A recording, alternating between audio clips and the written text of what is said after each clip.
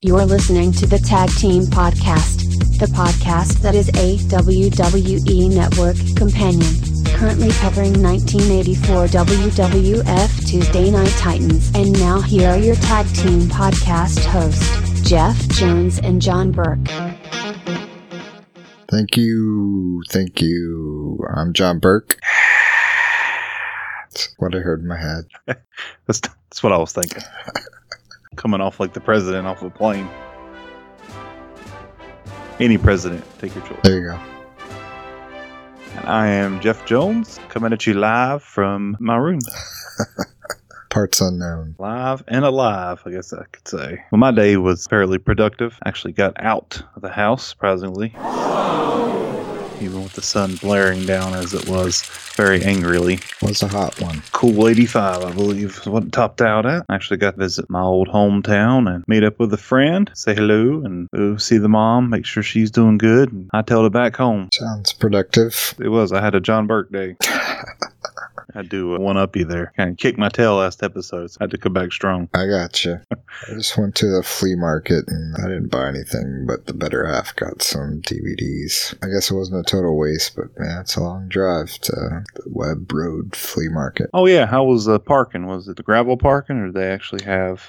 It's gravel. Oh. Actually parked by the vendors, just because they have outside, you get people in, inside, and you get a little bit closer if you park where the vendors do. Also, you actually parked with the vans and the trucks and all that. Yeah. Oh, that's a thought. We got there about 11 o'clock, I guess. It opens at 9 or 8. We stayed for about, 2 hours, maybe. Walked the whole thing. Did you see anything interesting? Any odds or ends or anything collectible? They had some wrestling figures there. The packaging wasn't the greatest. I didn't see anyone that I'd really, oh, that's cool. I gotta get that guy in great condition. If they had some out of the package that were in good condition, or ones that were packaging were bad, but I'm going to take them out anyway, so it didn't matter type deal, then I probably would have got that. But I didn't see anything I couldn't live without. Some video games there, and I think the prices were a little high even for PlayStation 3. I was going to ask you if you've seen that dude that has all the consoles around that's, psst, hey, you guys interested in a modded console? I got them for sale back here. Play all the games you want. I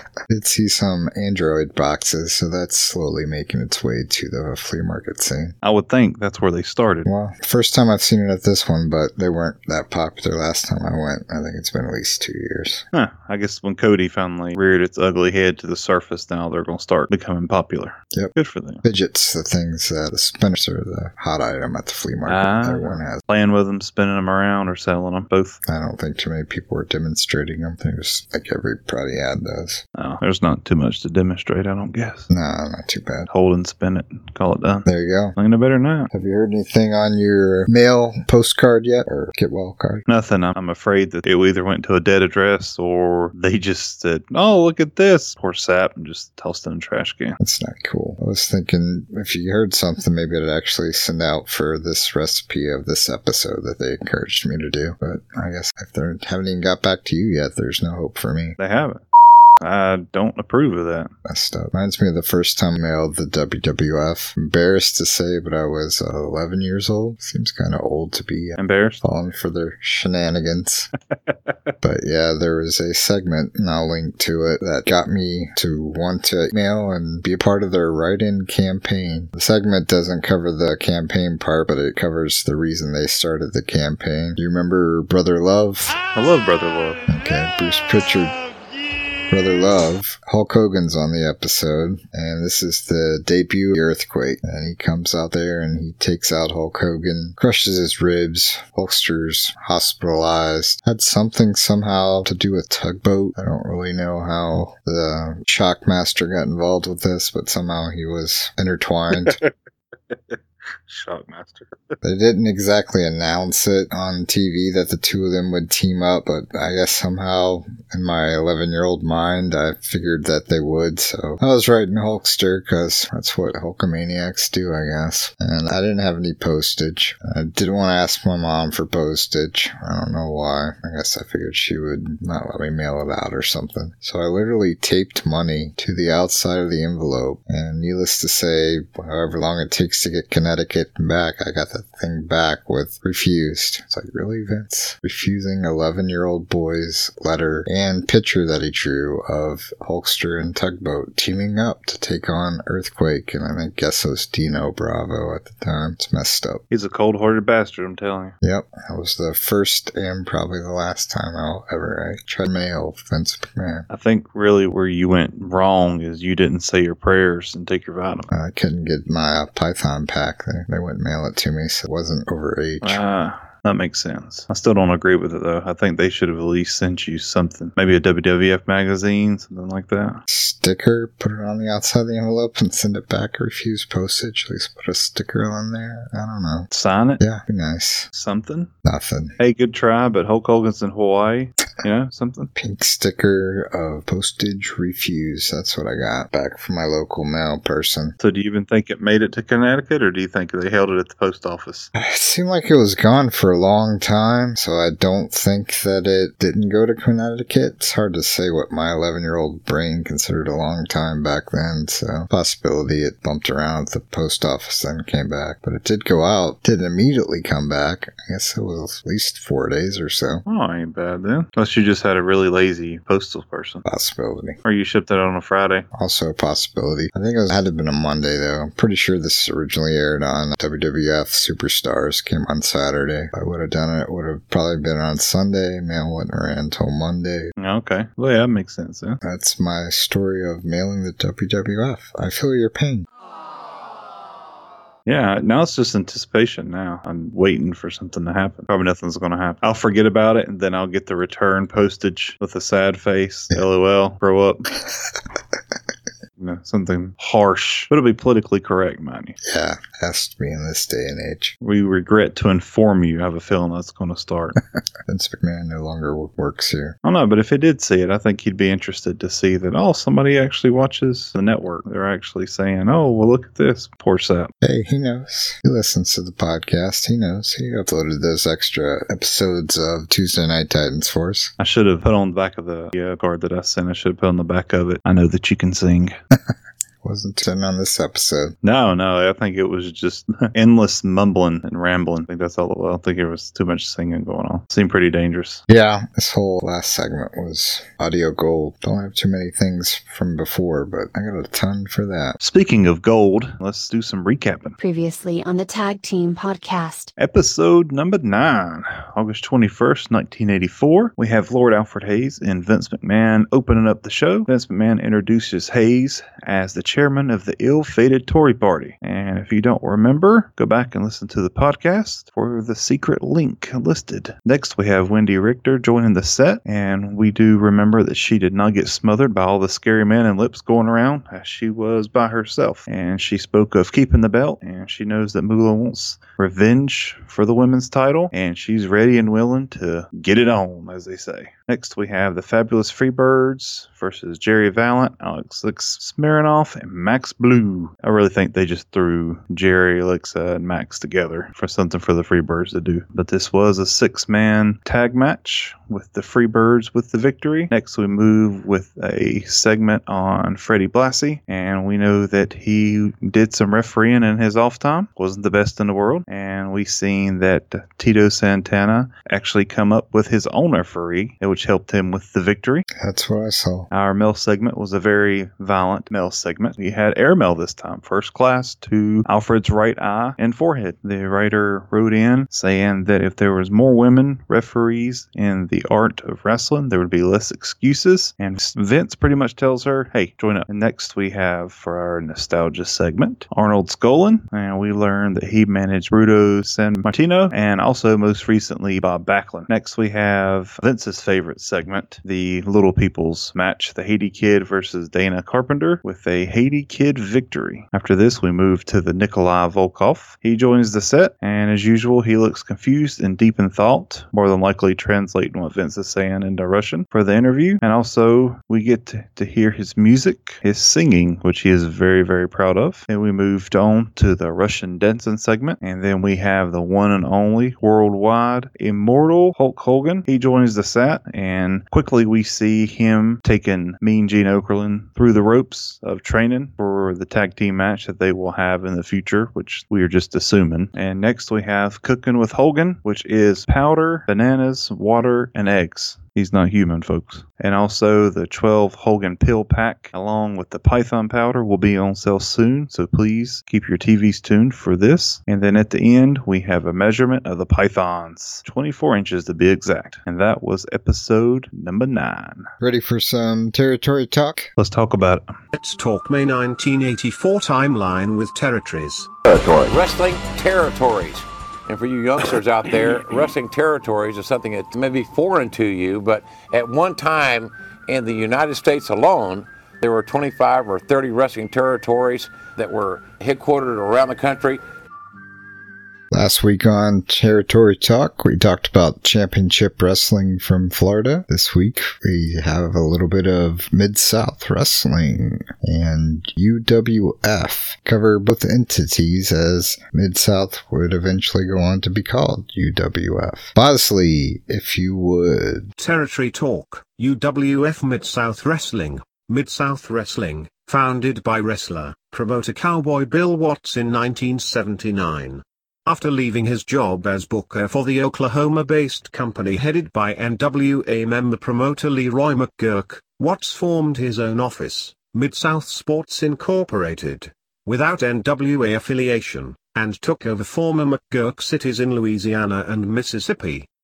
By 1982, Watts had gained control of McGurk's old towns in Oklahoma as well, and began to cement his reputation as one of the best promoters, bookers, and television producers in the industry, building his circuit into a powerhouse off the strength of his popular Mid-South Wrestling syndicated television show. As the business changes of the 1980s began to take hold, Watts dropped the Mid-South Wrestling trade name, though still did business as Mid-South Sports, and took on the brand name Universal Wrestling Federation. But never trademarked it, so two other companies used it like the Japan Group, and in 1990, Herb Abrams' promoter, wrestler, used the same name to start his wrestling promotion. So, Mid-South Championship Wrestling, we got a little bit about them already, just through Black Saturday. Thanks to Vince and TBS, they got their own deal also on TBS as alternative wrestling programming to Vince's WWF World Championship Wrestling. They came out with a DVD, and you can get it on Amazon if you want. It's 3-disc set for $7.95. Or, if you're lucky enough to have an Ollie's, you might be able to pick it up like I did for $3.99. Can't beat that. It's a steal, guys. Y'all gotta go get it. Approximately 6-hour runtime on these 3 discs, so each one's about 2 hours. People like Big Cat, Ernie Ladd, Junkyard Dog, Andre the Giant, Dusty Rhodes, Hacksaw, Ted DiBiase, Jake the Snake, even a little bit of Shawn Michaels, Rock and Roll Express, Midnight Express, Steve Williams, Magnum TA, Paul Orndorff, Ric Flair. A lot of guys wrestled in this promotion as well. It's a good thing about the territories. You have your Hulk Hogan's WWF guy. You got guys that jumped around all the time. A lot of the guys were in different territories within the same year. And they're also out there on the WWE Network. Got a lot of stuff just added out there. So they beefed it up some. It didn't have a lot out there for Mid-South. I think now there's probably, I don't know, between everything that's out there, about 43, maybe 63 episodes of Mid-South Wrestling. Starts like in 81, and the last one that's currently on there is 86. So you're saying for $7, I can have 6 hours of entertainment? If you do the Amazon thing, yeah, but if you do the Ollie's for $4, you can have 6 hours of entertainment. Either way, not bad. I don't even know why I'm still sitting here. I must go get the DVD. Pretty good deal. Cheaper than a movie. Oh, for sure. Probably get to see some of these guys in their prime, too. I think Duggan probably had the most famous run in Mid-South just because they pronounced his name as Dugan. Hacksaw Dugan. He was always Dugan in there, and WWF Duggan. Maybe that's why he was always yelling, "Oh!" because he get his name wrong. Could be it. Moving on to the UWF. And no, it is not the Jim Ross brand. But the Japanese brand, the original Japanese base, Universal Wrestling Federation, was a Japanese professional wrestling promotion from 1984 to 1986, formed by wrestlers who had left New Japan Wrestling. It was a pioneer in the shoot style of pro wrestling, which emphasized realistic moves, which I do like. Something that Backyard Wrestling can copy. I love it.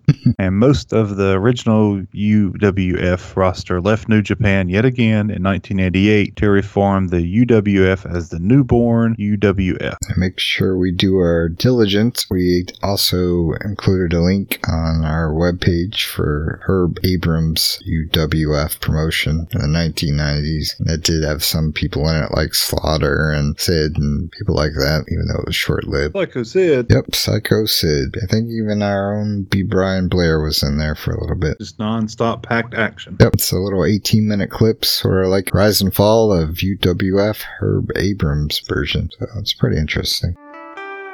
Hi, I am Bosley and I am here with Hulk Hogan. Hulk, thanks for being part of this promo for the new Tag Team Podcast Shop campaign. Sure, no problem. For each shirt or item sold, a portion goes to the Tag Team Podcast to help fund the web bandwidth cost. We have shirts starting at $24.49. Wow, that's unbelievable. If you sold all those shirts, where's my percentage? Hulk, you don't get a percentage. Some of the money goes to the Tag Team Podcast since they are their shirts. Those are my shirts. I've got a right to sell them. Do you want to cash me outside? How about that? That's not what I want. Look, man, I made a mistake. I apologize. I was a real horse's ass. That's what I thought. To visit the Tag Team Pod Shop, go to shop.spreadshirt.com/the Tag Team Pod Shop, all one word, or click on the link in the description of this podcast or on the side of the web page. Do it. Brother, I guess I blew that one. It's okay, Hulk. Our listening audience are used to it. That's for damn sure. And recapping the 10th episode of Tuesday Night Titans, August 28th, 1984. Remember what Vince McMahon and Alfred opened up with? I had to do some research on this because I didn't quite understand by curbing Winston Churchill's dog exactly meant. So I had to be sure it was something appropriate to talk about for the podcast. And actually, I received multiple hits. Did you get a meaning for that? Tried to get Bosley to do it, and he just told me to bugger off or something. I don't know. He's in a bad mood. Something about Hogan. I don't know. How rude. Yeah, exactly. I got nothing. Curbed, meaning to pick up poop or take the dog to the bathroom. There's some curb at the flea market today. Oh, I guarantee it. A few dogs out there and they just pooped on the road. It's awesome. Watch your step. Exactly. I had to listen to him say curbed a couple of times to make sure I was understanding him correctly. But yes, that is referred to him as a pooper scooper. And also I noticed another thing on the episode intro that was on the previous episode as well. Did you notice anything that kind of stuck out? On the intro? Mm-hmm. Well, the first segment of the Tuesday Night Titans. We're not going to commercial anymore? Yes, exactly. And Vince was obviously unaware twice. We're going to go. No, we're not.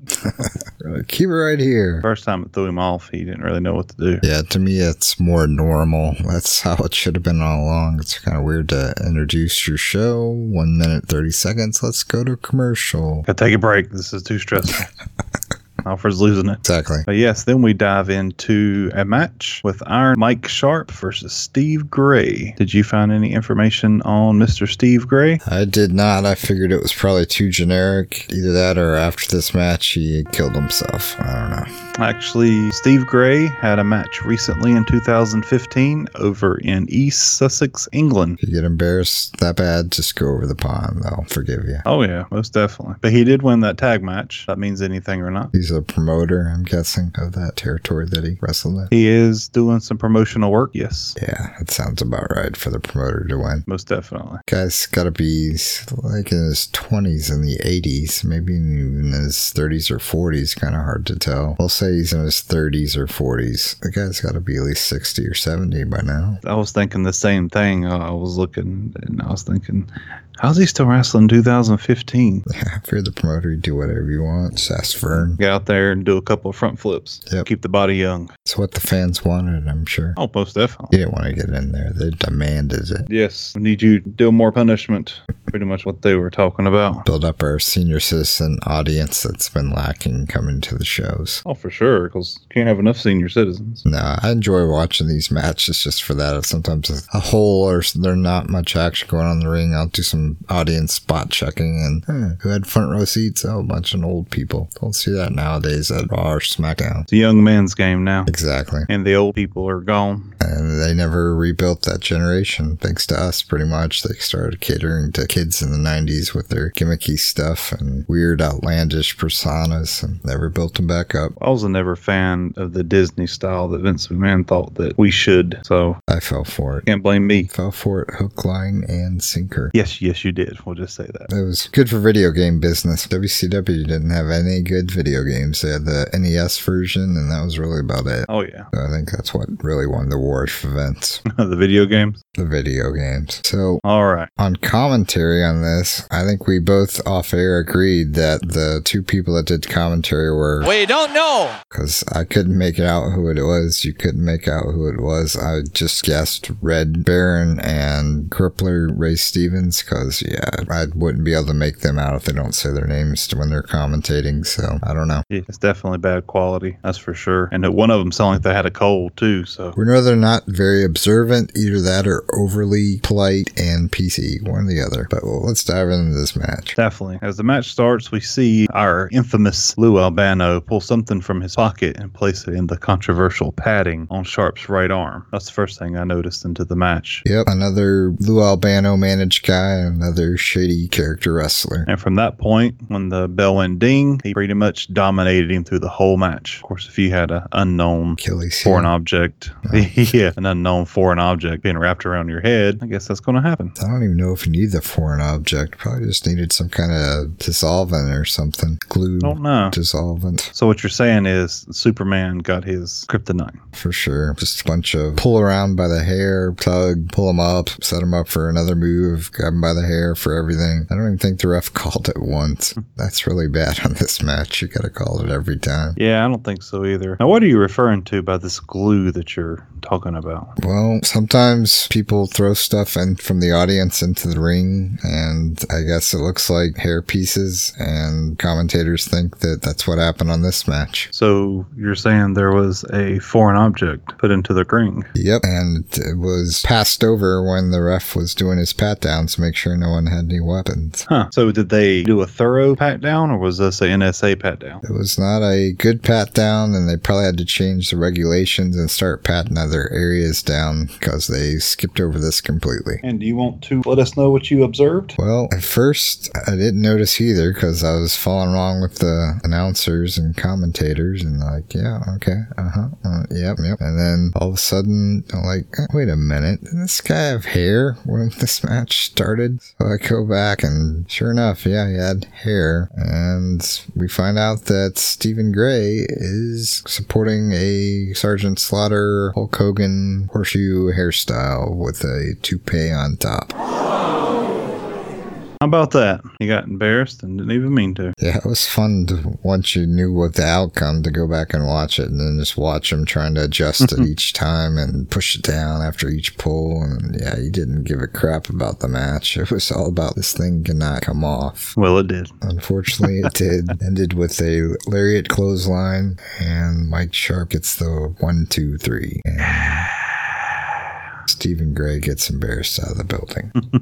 That's fine. Yeah, they could probably do that match anytime and replace the midgets. You mean little people? Hey, I'm just calling them what Vince calls them. Okay. They were not on this, and that might have been why. We had our barrel of laughs with Steve Gray's expense. Enough of the short comedy, I guess. Yeah. So we go back to the TNT set, and we have Iron Mike Sharp to join the set. Hooray! And he is the opposite of the other guy that joins the set later on. Yes, Mr. Sharp joins the set classic Lou Albano style, yelling and screaming about his mental state, of how the fans booing him is affecting his mental state, and it's not fair. And he's still supporting the pad gimmick for his arm. And he also goes on telling Vince that he's had thousands of wrestling matches and thousands of people he's invited into the ring, referring to the fans, but nobody stepped up. And then next we have Vince asking Sharp about his injury, how it happened, and how long ago it happened. He doesn't have a clue when it happened.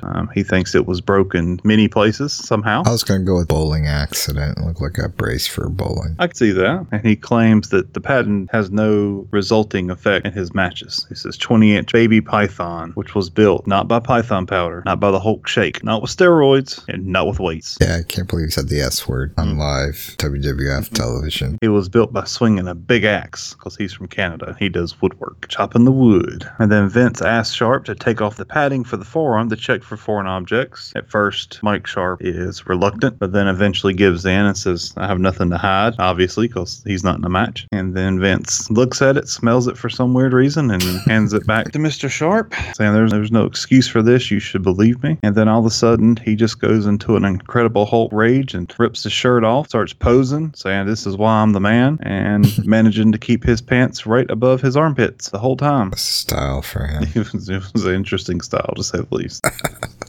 And then finally, Vince is able to get him off the stage and on to our next guest. Yep, they wanted to keep with the women theme, and they didn't have any more Wendy Richter, and Boola's not exactly the best person to ever bring out on television, so they went with Amy McMullen, apparently a writer for WWF Magazine, and she writes the One Women's Views section, and I did notice when she came out there, she likes Alfred. She kissed him on the lips. He does get a little sugar, don't he? Yeah, I think that helps to get with her credentials and get her talked up a little bit better. During this segment, we learn her whole educational history and that she does write, and it is a good spot to show the WWF magazine, conveniently. Yeah, exactly. And as John was saying, it does show her article, A One Woman's View, and Vince asked why she felt the need to write for wrestling, and she feels that wrestling needs good writing. It still does.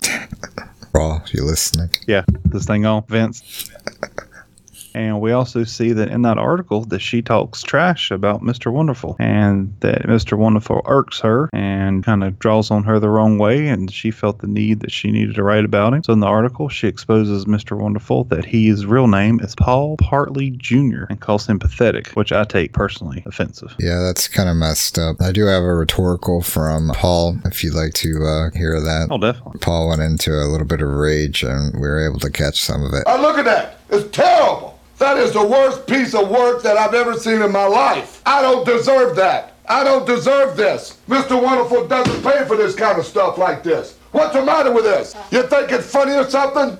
This is second rate. This is Bush League. And I don't deserve it, and I don't stand for it. Needless to say, Paul immediately canceled his subscription to WWF Magazine. With all rights, he should. Yeah, for sure. That's just uncalled for. Shots fired. Oh, yeah. And before she leaves, we hear that Jesse the Vadi Ventura is her next target. Article. Fascinated by his hair. He does have fascinating hair. He does. So after they get rid of her, they go on to a match between Tony Gurria and Kenny McDonald's, also known as Ken Patera, with Vince McMahon saying, I got this, and does solo commentary. We get introduced to more 1980 heel with more stalling and taking forever to actually wrestle and get the gear off. It's terrible. You better be careful. Yeah. He'll get an article written about him, too. I noticed, just to jump way ahead real quick, I noticed they left real music in the replay. I wonder if that cost them any money. Oh, I'm sure they got the rights for that. Or maybe they're hoping nobody watches it. Little do they know. Oh, we're watching. We're destined to watch all. Somebody's watching. It was an okay match. Ends up winning with a full Nelson submission, which I guess is his finisher, or one of his finishers. I think last time he did a elbow. Yeah, nothing extravagant to report on for this match. I think I could have lived my life not watching it. To me, he's not a really flashy wrestler. I think he tries to just bully and just kind of beat down the opponent more than really anything. And there's nothing really entertaining about bashing somebody in the head over and over and over. Nope, not unless you're a cop and watch Shaw, Wisconsin. Bazing. After we get rid of Kenny McDonald's, they go to an on-set. Big John Studd is back. And he is more angry than ever. Yes. We have cheers from the crowd, but it's not yay cheers. It's Andre chants that they want Andre. I don't have a lot on the first part of the interview other than there's a nice little bruise. It looks like some blading incident on the forehead that we never find the answer to, spoiler. And I think it's just he doesn't really know how to bleed the proper way. Possibility. I don't know how green he was back then. I think he got a start in 82, so he's been at the game for a while, but maybe doesn't bleed that often. They just basically mention a little bit about setting the record for bench pressing, and he's not going to do it because Vince wants him to. He doesn't let people tell him what to do. He does it on his time. So in 3 weeks, we will see the still meet the meat, hopefully. We shall see. Maybe. That could end up being another Crusher Blackwell, and we never hear about it again. Put him in the archives. Yep. So during that segment, we'll say, cuts to a video of Big John Studd versus Bob Marcus. Bob Marcus, as we all know, is more of a tag team guy, and his most recent tag team action was July 7th, 1986. Didn't last too long. He did win it in 3 minutes and 12 seconds. And the other guy got counted out. Actually, he had his own referee. Oh, Tito style. Learn from the best. I got him a new nickname. I'll debut it next time we see Mr. Santana. Definitely. So going back to the match, I don't really know what this match was for, because it was really just, I don't know, beating a line of the rabbit, kind of what it reminded me of. Because Big John's 2 times as tall and 2 times as broad as Bob Marcus. It was the David and Goliath, where Goliath just destroys him. And I made a note saying, I hope Bob made decent money for this guy, because he sold like there was no tomorrow. He sold his ass off, that's for sure, for nothing to be wrong. But obviously, Big John Studd wins the match. No contest for this one. I think the purpose was to get Angelo Mosca out there and let him to get his shot at announcing, maybe some training for Maple Leaf Championship Wrestling, just so he knows the WWF style or whatnot. But this is the first time we've been introduced to him on commentary. This was just a practice match? Yeah, didn't count. But yeah, I also observed and noted squash match, no offense from Bob Marcus. However, it did give me a nice little thing that everybody will have to wait till the end of the show to hear about that. Oh, definitely. All right. After they stretcher Bob Marcus off, we go back. Well, when they go back on stage, get more of Studd's obsession with Andre the Giant. He fabricates his height to over 7 foot and soon to be 400 pounds. And then, yeah, once again, he promises to be back in 3 weeks, which should be the next episode of TNT. I just like that he fabricates all of a sudden he's 7 foot. He's got that Kim Patera math going, grows instantly and gets bigger. Well, he's taking that python powder and those 12,000 pills in that little baggie. That's where he's going to grow it overnight. He's going to say his prayers and train and take his vitamins. Yep, it is going around the locker room for sure. Oh, yeah. There's something going around the locker room. Except for Iron Mike, he doesn't partake. Oh, no, definitely not. Was in his little pad for his arm. Yep. That's where Cowboy Bob Orton got the idea from. Probably so. Let's mailbag this thing. Luckily, Vince warns Hayes that he might want to get a catcher's face mask for the mailbag, but whoever was throwing it did throw it accurately at the feet of the Lord, Alfred Hayes. I think last time his face was a catcher's face mask. It was the catcher's mitt. Yeah, just bam. I'll have to slow-mo that. Send that home. Yeah, maybe we'll make a gift and put it on the web Noted. page. It'll be our first gift. There we go. Sounds like a plan. The first question is from a viewer, quote, says he watched TNT for 2 months and has wanted to start wrestling for the WWF, mainly for the glam and the glitz. And he is advised that that's not what it's for and that he should get a lot more education in the business before attempting to try out for the WWF. And Lex Luger goes away crying. Well, he gets a better manager and comes back.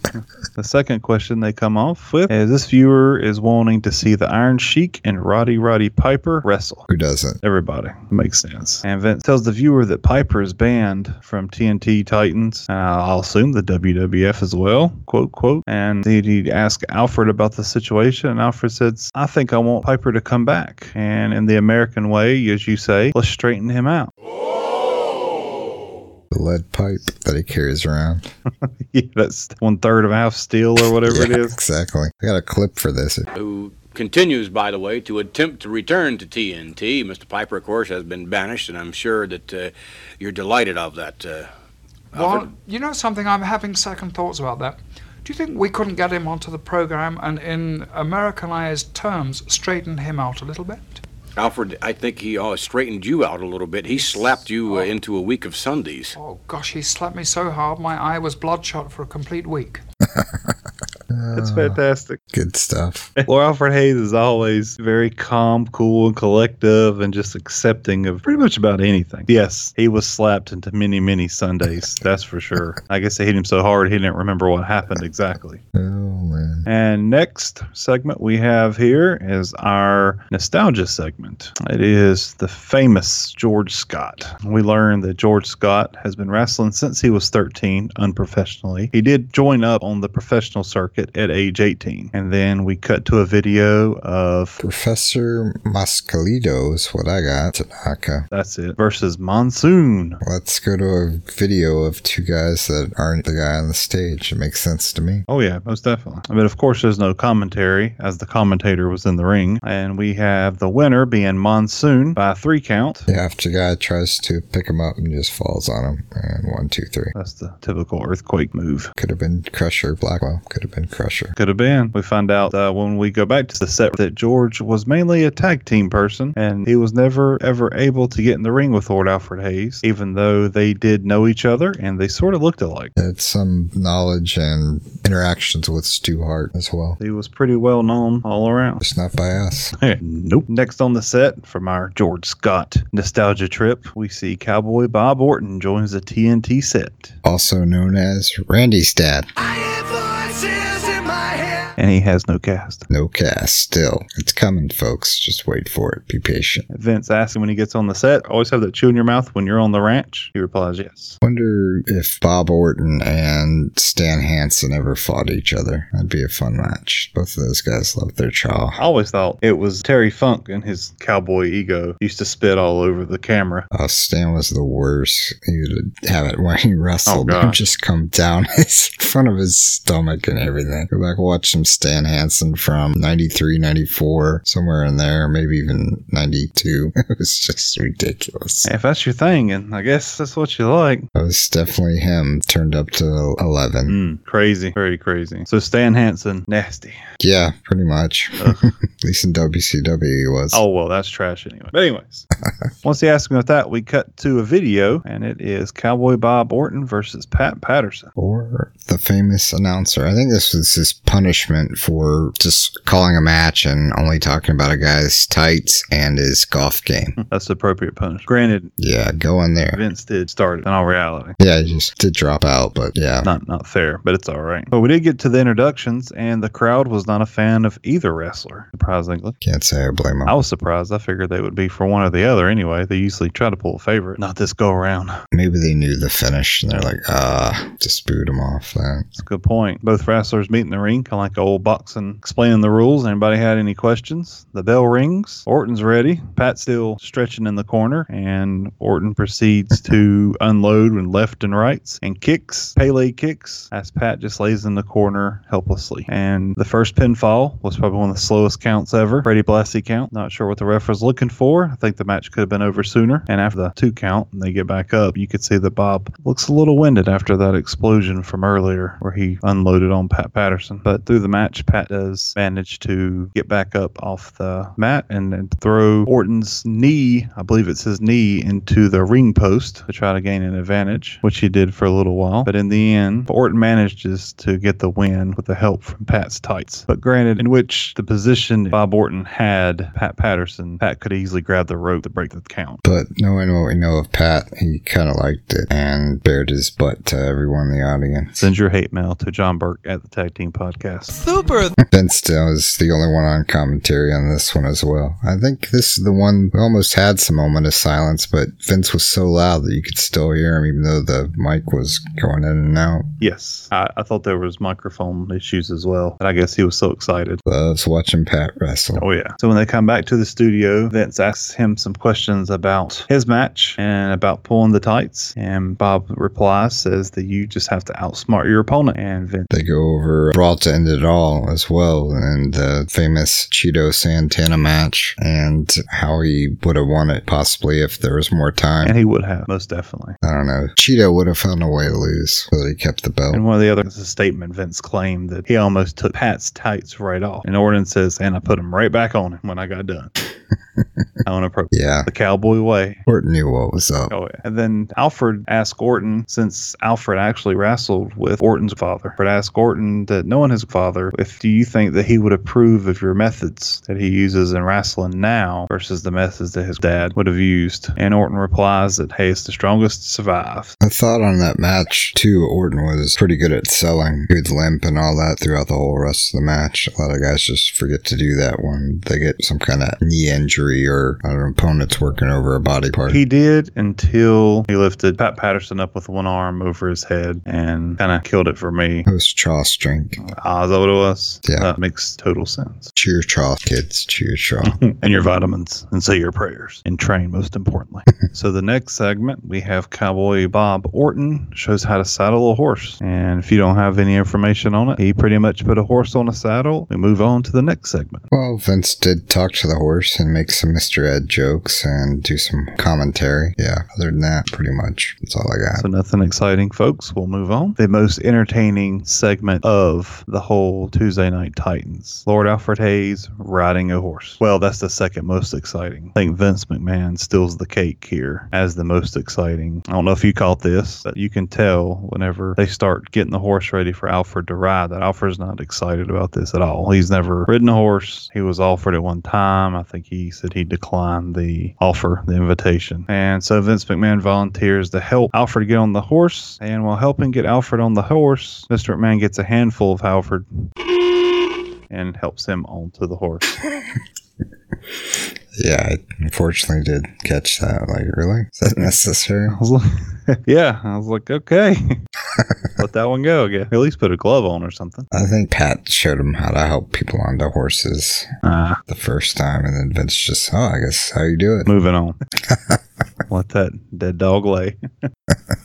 So next we go to our WWF review, or Chipmania. Good to see our good old friend B. Brian Blair versus Gentleman Jerry Valiant. And the only thing I really got on that match, it was already in progress. That was awesome. He threw Valiant into the ropes, turned it into a abdominal stretch roll-up, which I hadn't seen in a while. Same here. It's almost exactly what I wrote. Abdominal stretch, and then he falls to the mat with the move still applied and gets Fallon on his back, shoulders down. 1, 2, 3. Hadn't seen it before. And that is the ball game. The next up, that was our only Chip. It's not really a review. It should have just had a B. Brian Blair match. And they could have went to commercial and come back. Yep. So next up, we hear the awful noise and band for Salvatore Bilambo. Yes. Entrance. He's back, folks, and he's better and bolder than ever, and he's still talking super loud. Huh? Remind me home. Remind you of home, of course. Have you been home lately to Italy? Since a year, so I'll be home yet. I've been in this country. I'm too busy, and I'm very happy. When are you, do you decide, do you have any plans to go back home? I think in the future, a couple of weeks and 3 weeks, I think I'm going to be... Couple of weeks, yeah? Okay. You can hear the guy in the background, Salvatore, speak up, speak up. Yes. And eventually they do bust him on it. The stage manager's like, F this, trying to be secret. Our illustrious floor manager is asking you to speak up, I think. But Yes. I think I got that problem, and I'm very I think low so, too. talking, and other people don't understand me. Very shy. You're very I'm very shy person. He's kind of introverted to a certain extent, although we've seen sometimes when all of a sudden Bilomo starts doing cartwheels and whatever it may be in the ring, you seem to really come alive. Get mad on inside to me, and Yes. worry about nothing then. And I think I should be more like that in this profession. Yeah, if you want to get a title shot, have fans, make it successful, make a name for yourself, you probably should. Yes, I had noted. If you listen real carefully, you can hear him say he will be headed home soon, going back to Italy. Yeah, didn't learn much. Either the production people of getting better mics or something hidden somewhere to pick them up, or Salvatore Bilambo.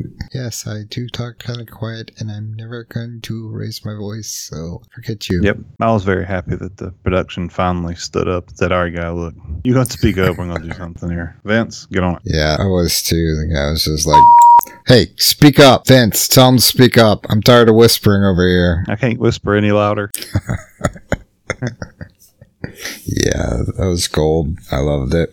I addressed that pink elephant in the room whenever Salvatore Palumbo's on the TNT set. After that, we go to a match. Mr. Palumbo versus Bob Backlund. And all the Palumbo supporters, all one of them. Vince McMahon. I love the commentary on that. Palumbo seems to have a lot of supporters. One guy standing, clapping. Everyone else sitting down, doing nothing. They don't even care. They're just bad. They didn't have to go to the bathroom of what it was. It's like, I hope his toupee comes off. This match is going to suck if it doesn't. Oh, yeah. And even through the clip, granted, Palumbo is getting his ass whooped trying to wrestle Bob Backlund. Stupid idea, number one. Please. Yeah, it is. Vince and Alfred do talk him up and says that the American style wrestling is something he is still learning, and I firmly believe that he's still learning. Along with American style promos. And everything else. It was funny to watch, and I did get a wham, a what a maneuver count from one of his drop kicks, so kudos to Vince for that little hidden gem. And thankfully for Salvatore, they didn't show the finish, because I think we all know who won that one.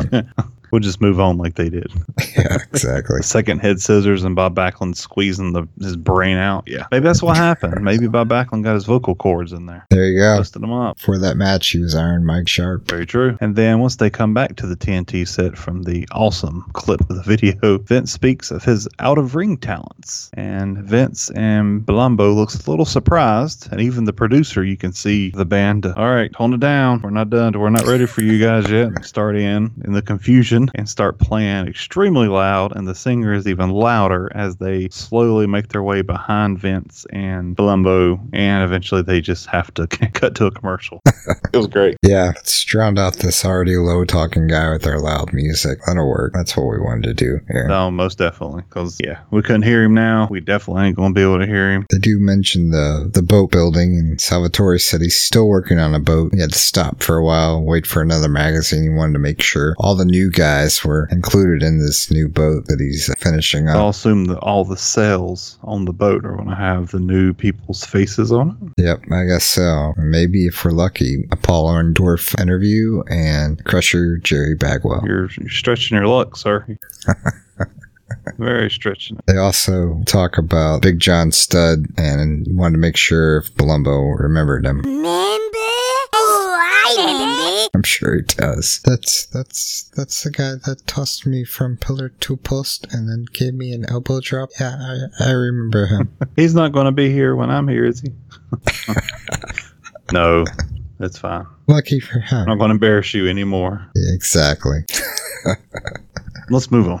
So the next segment, our final segment, we're going to mush these two into one segment here. Salvatore Palumbo cooks some Italian food, and he actually cooks the food. Unlike the other guests, as John has mentioned, don't cook.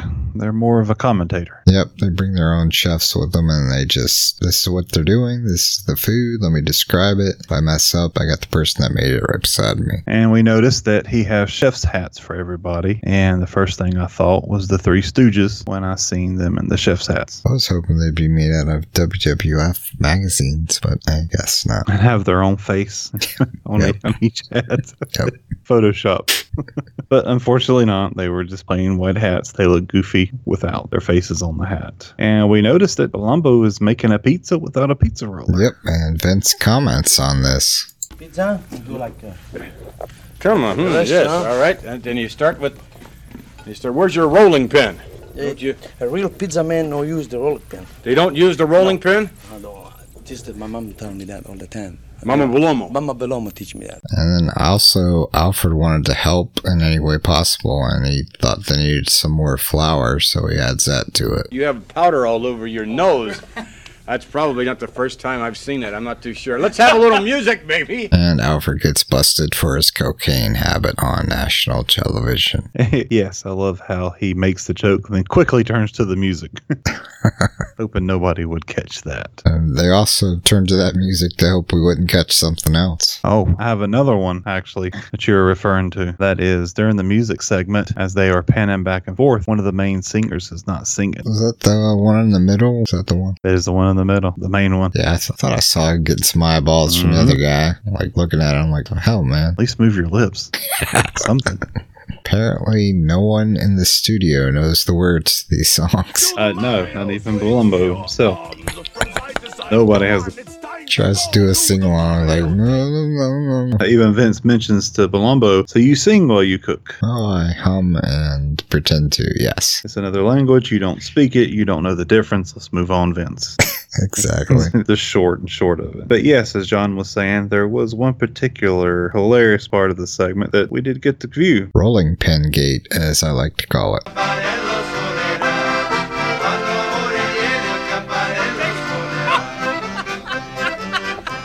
Wait, so us?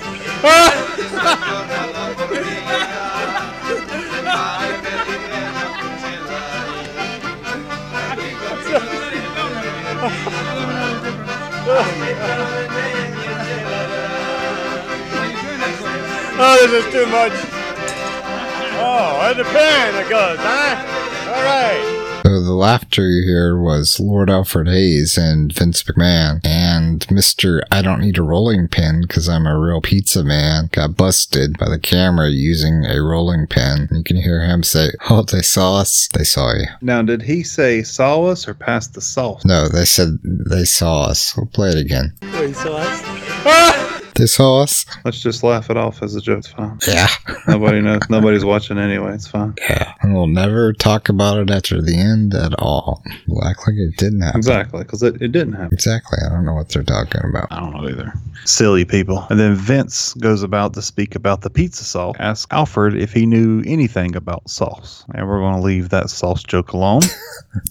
Because he's done ripped on him once already. Yep, like a sugar. And once we have that pizza ready, just like television magic, we have one in the oven already ready to go. And before he puts that pizza in the oven that which he just made, Vince asks Salvatore if he would do something different than what Mama told him to do to make the pizza. Something rogue that he would do to add his own touch to it. And of course, he says he never strays from Mama's recipe. Except for rolling pins. Yes. So he's lied twice. Yep. He is becoming, in my radar, the Tito. Cheeto. That's his new nickname. Yep, Cheeto. Cheeto Santana. He's becoming the Cheeto radar. He's starting to come up in the radar. And then we go to a commercial break and we come back and we see there is a fine wine and dine table set up for Vince, Salvatore, and Lord Alfred. And Salvatore does divvy out the food and we learn that the pizza is hot. Do not touch it. And we get to see them eat and drink wine. Did you get anything, make any notes out of that final? Fancy glasses, paper plates. That was a nice combo there. And it looks like the salad was awful because no one got any. More than likely. And then Vince sends us off into the sunset with next week's guests. He does tell us if we want the recipe we can write though, but me and Jeff both agreed off air we don't want that recipe. But if anyone else does, feel free. Screen cap's still on Facebook. Just write them. Yeah, I have no interest. None either. It looked horrible anyway. Yeah, it looks terrible. Rather have some Python powder. I'd even take a pill pack. I take the 8 raw eggs. He drank the pill pack and the Python powder and a non-blended. You're a brave man, sir. I'm telling you, a better chance of survival than that mess he cooked up without a slash pen. I can't eat lies. Yeah, he is full of them. Good luck getting over Salvatore. We wish you the best. Who is our guest for next week? Next week's show, we get to be treated. Finally, the long appearance wait of the Weasel, Bobby the Brain Heenan, Buddy Rogers, and this character called the Iron Sheik. Maybe Piper will show up and they'll break into a wrestling match. Ooh. I have a feeling that we'll probably get some kind of Iran culture thing though, because yeah, it seems to be the running gag for TNT. Oh, fantastic. Yeah, we'll see what other cultures we can bash and capture here. They gotta run out eventually. True. So did you notice anything different on this episode versus other episodes besides bloopers? Here today, gone tomorrow. Yeah. I did notice that when they do, I'm not sure it's every skit, but anytime they show a video, you can hear the audio of them actually rewinding the tape. And when they're doing their podcast, they'll go back to the studio, you can hear the rewinding of the tape. Be something to listen out for. It might have just been they had to turn up every mic possible to try to mic Palumbo. Very possible. And also more of the 2-screen attack where you see parts of people's arms kind of being cropped into the current episode. Not crazy. Yep. And I believe that's going to wrap it for episode number 10 of Tuesday Night Titans. Well, at least he tells us on this one that they will be back in 3 weeks to do a U.S. Tennis Open, which is what I kind of thought is about that time frame. And conveniently, that is when he will bench press 660 pounds, 3 weeks. Big John Studd, even though he's not listed on our guide for WWE, maybe he'll actually be there anyway. What do you want? You keep touching my leg. And with that, we thank you for listening to the Tag Team Podcast. Tell your friends, tell your family, tell your family's friends, tell all your friends of the family to download the Tag Team Podcast. Follow us on social media. On Facebook, facebook.com/The Tag Team Podcast. On Twitter, @Tag Team Podcast. On Google+, The Tag Team Podcast. Email us at thetagteampodcast@gmail.com. Leave us a voicemail on the tagline 6016544 tag, that's 60165444824. You can also listen on SoundCloud by searching the Tag Team Podcast. Thank you for listening to the Tag Team Podcast. Join Jeff and John next week as they continue to break down WWF Tuesday Night Titans. Big John's just huge. It's really tough to tell just how large this man is here on television. He's just a monster. You stand next to him, he grows every minute you stand next to him.